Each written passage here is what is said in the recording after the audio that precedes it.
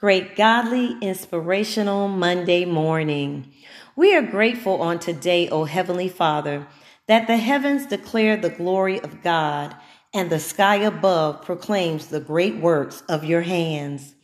When you want to acknowledge God's handiwork in nature, you take care of the earth and water it, making it rich and fertile. The river of God has plenty of water. It provides a bountiful harvest of grain. For you have ordered it so. You drench the plowed ground with rain, melting the clods and leveling the ridges. You soften the earth with showers and bless its abundant crops. You crown the year with a bountiful harvest. Even the hard pathways overflow with abundance. The grasslands of the wilderness become a lush pasture, and the hillsides blossom with joy. The meadows are clothed with flocks of sheep, and the valleys are carpeted with grain. They all shout and sing for joy.